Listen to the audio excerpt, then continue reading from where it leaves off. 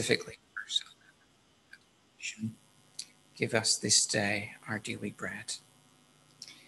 Across the world, there are many parts of the world that are either in famine or in danger of being in famine very shortly. In northeast Africa, in northern Ethiopia, just between Eritrea and Ethiopia to the south of it, there's the region of Tigray.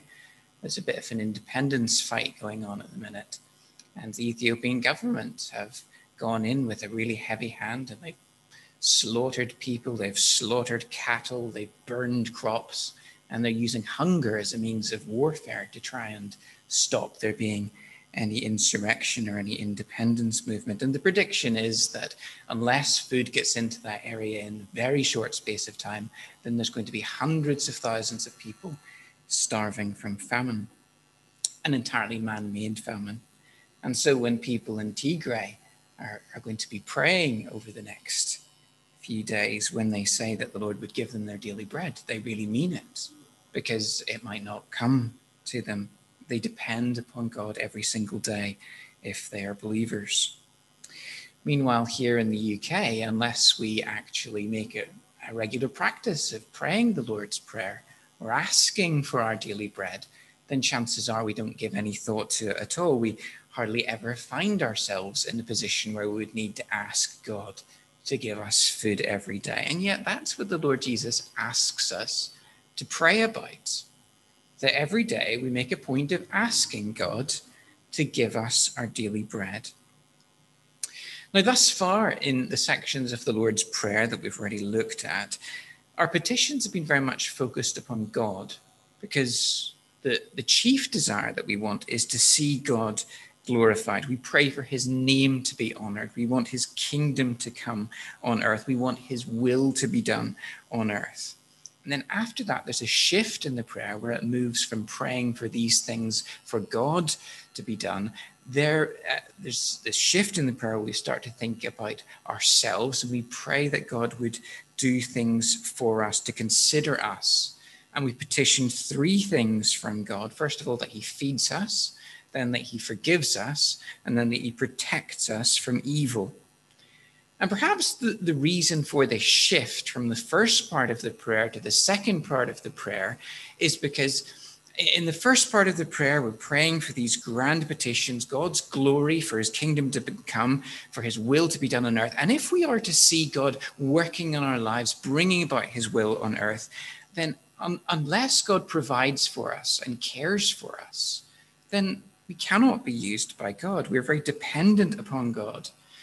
In other words, it's all very well for us to pray for these great big petitions for God's will to be done. But if anything is to be accomplished through us, because we're so weak, we need God to provide for us in our need and weakness. And there's three things then that are brought before us to stress how weak we are. First of all, it's stressed that we're weak because we need food every day to survive. And then our sinfulness is brought before us. We need to be forgiven by God to be used by him.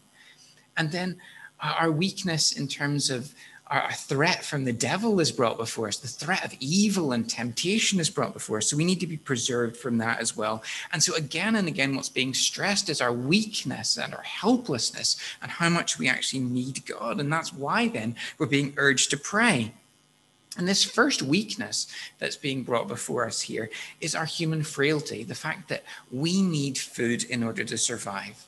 And I think that when the Lord Jesus talks about this, he's not just thinking about food, but he's thinking about all the basic things that we need in order to survive. We need water. We need breath, as Jim has been mentioning before us in prayer.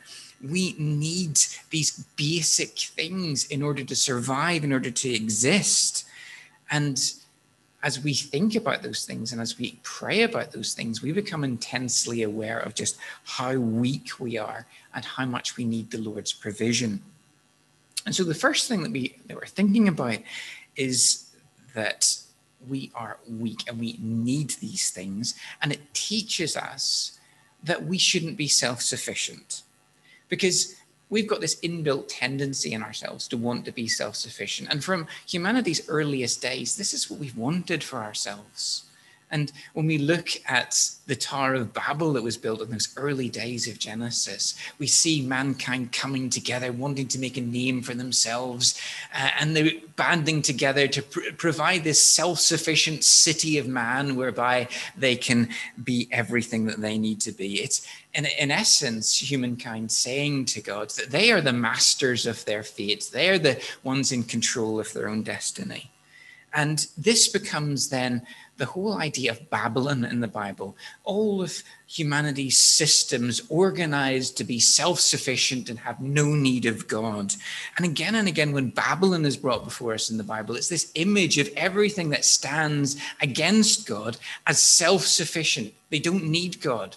And this is why we see Nebuchadnezzar in the book of Daniel, and he's humbled by God because of his pride and sense of self-importance. And then when we get to the very end of our Bible, all of the world's systems are portrayed for us as this being this great city, Babylon the Great. And what God announces there in Revelation chapter 18 is the destruction of Babylon the Great, how God is going to raze it to the ground and bring all of humankind's self-sufficient systems to nothing. That's God's verdict on the world that wants to rule God out and say that we can manage by ourselves.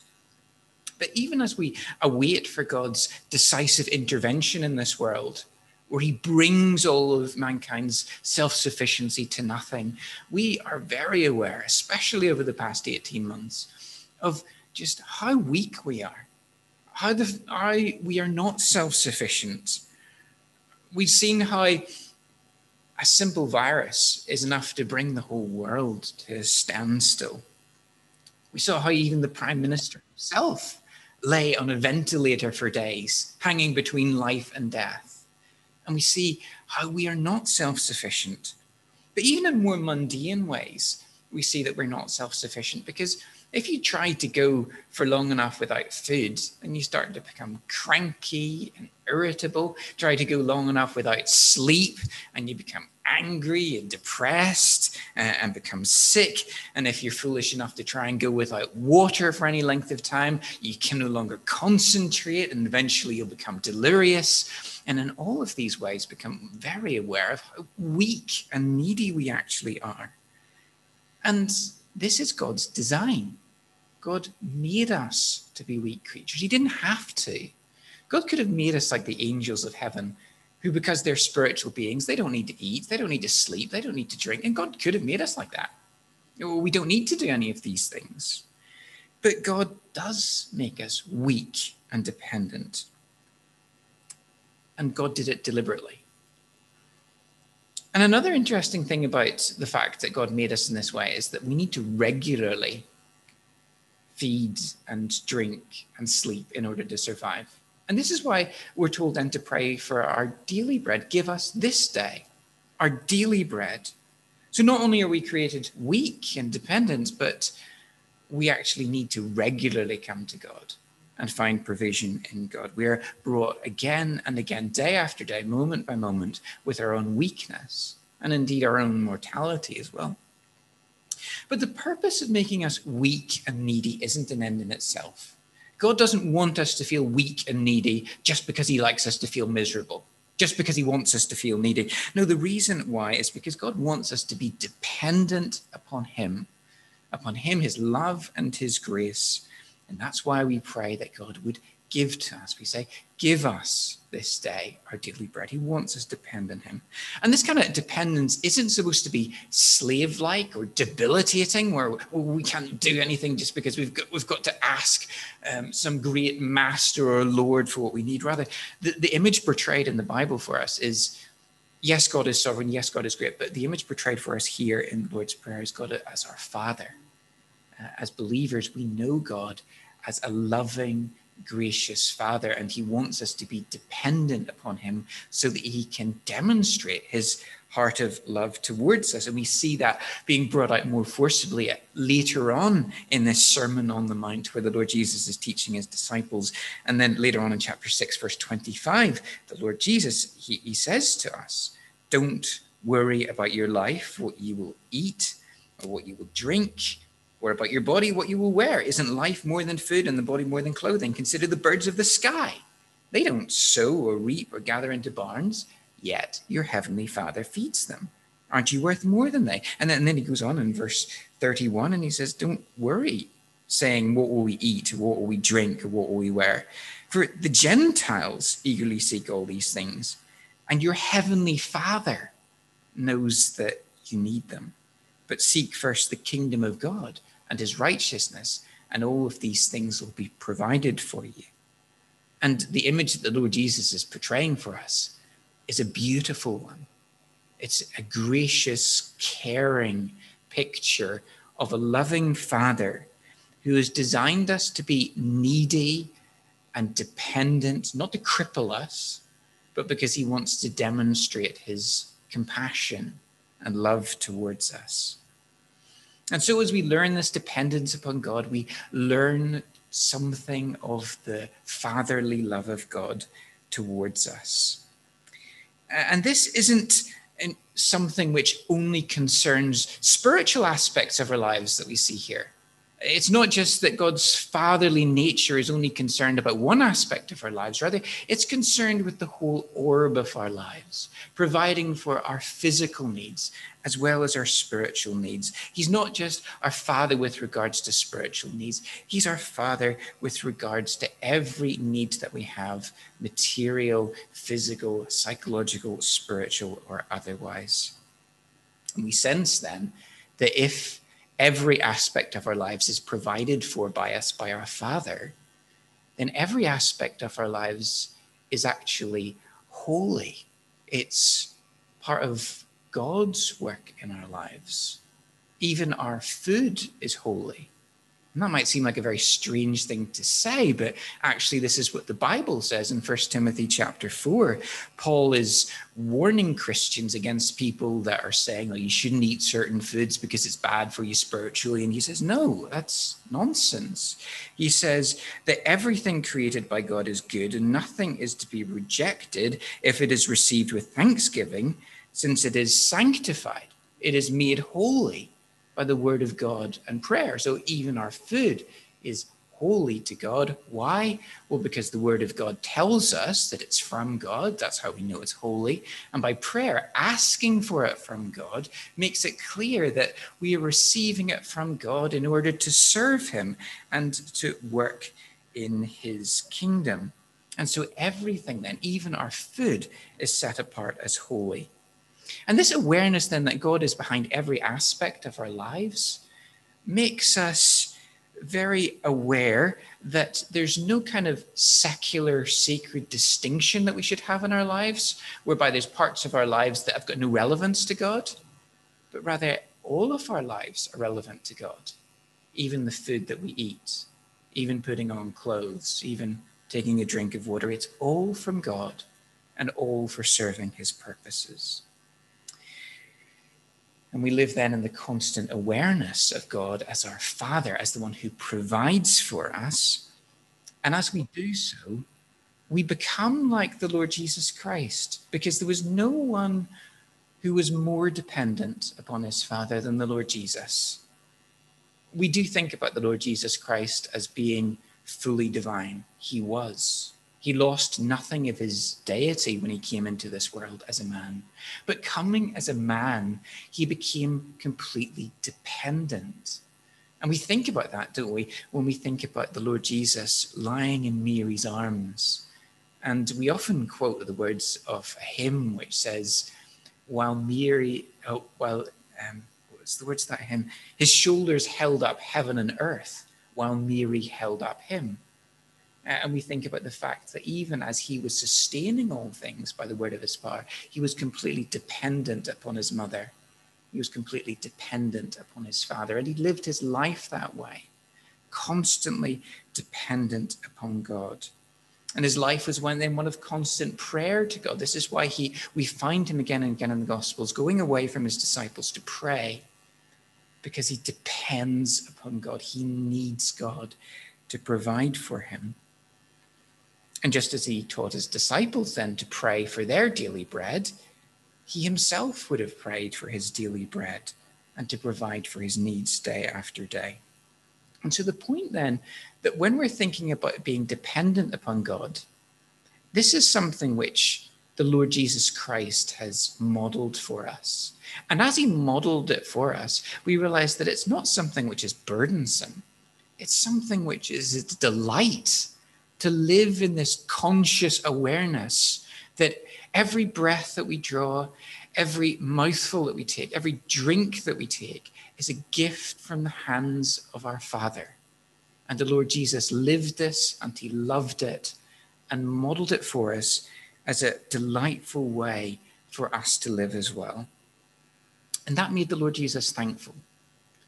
And that should make us thankful too. And this brings me to this next thought, that the reason why God has made us weak and dependent is so that we might be properly thankful to God. You see, if we weren't to need food, or if God was to just, provide it for us without asking for it, then we would never learn to be thankful to God for actually giving food to us, by giving us things that we need.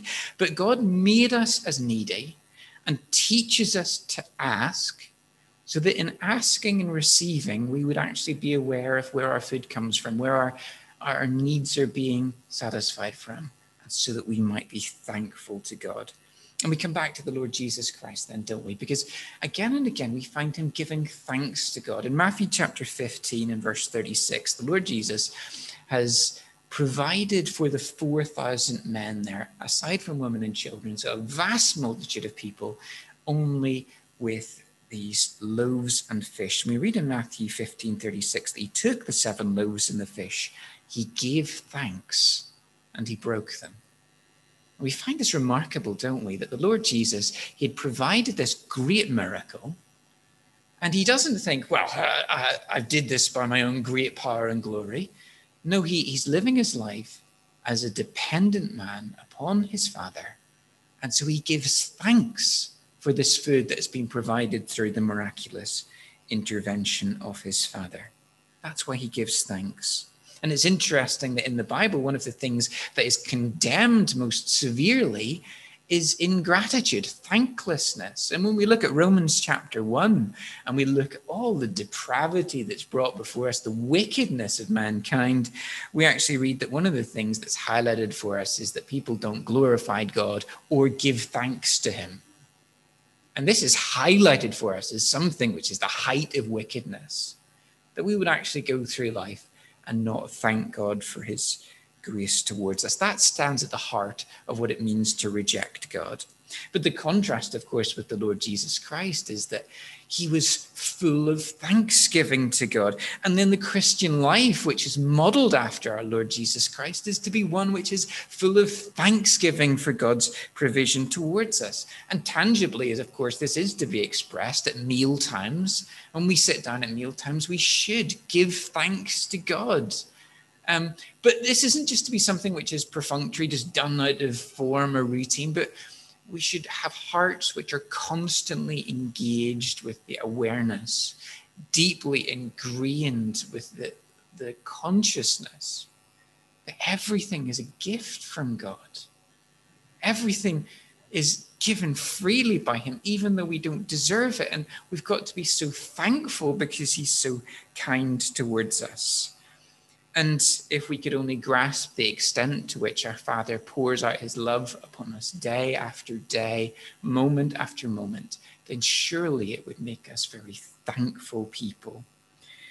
And so this is another reason then why the Lord would have us to pray every day for our daily bread, because if we become conscious of our need, conscious of our dependence, and then see the way the Lord provides this for us, then it's going to make us really thankful people as well.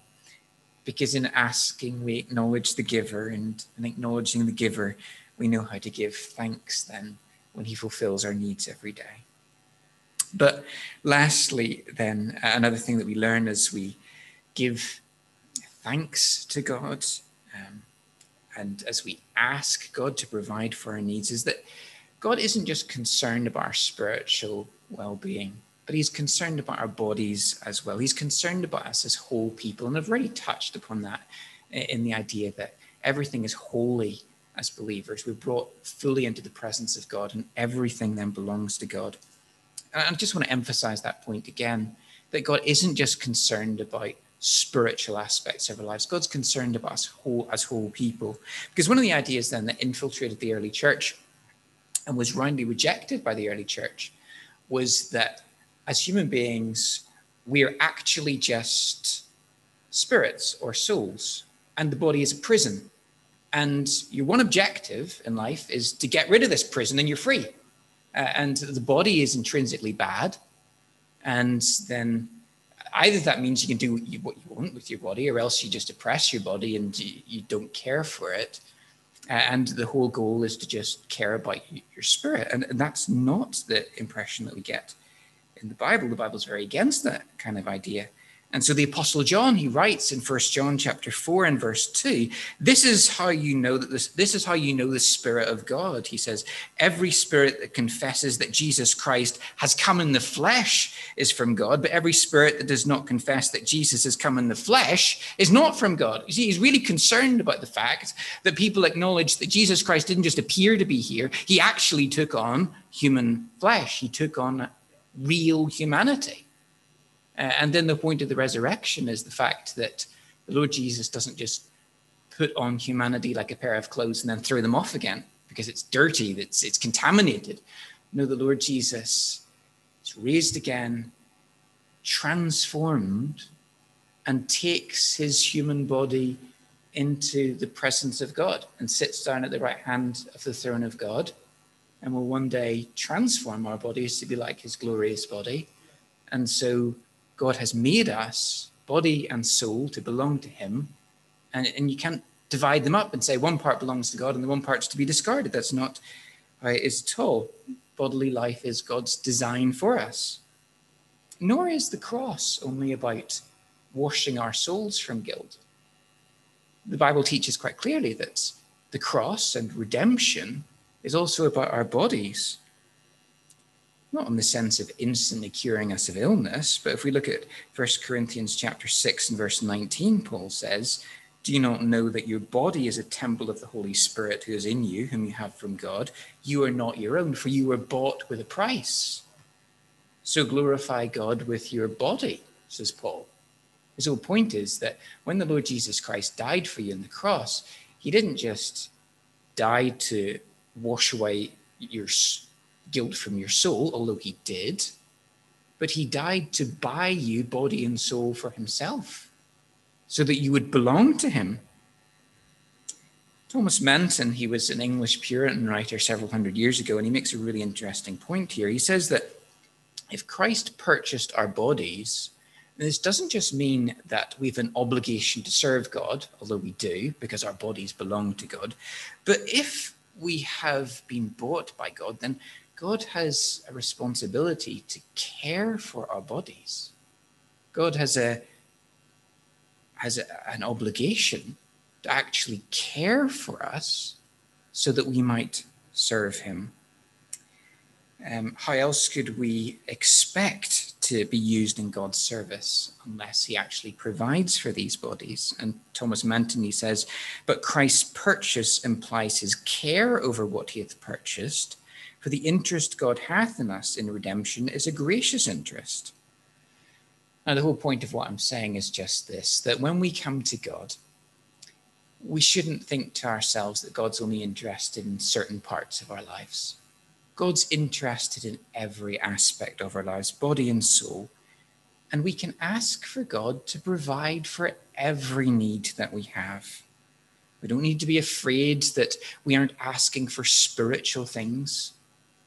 No, because all of us belongs to God. All of us is used in the service of God.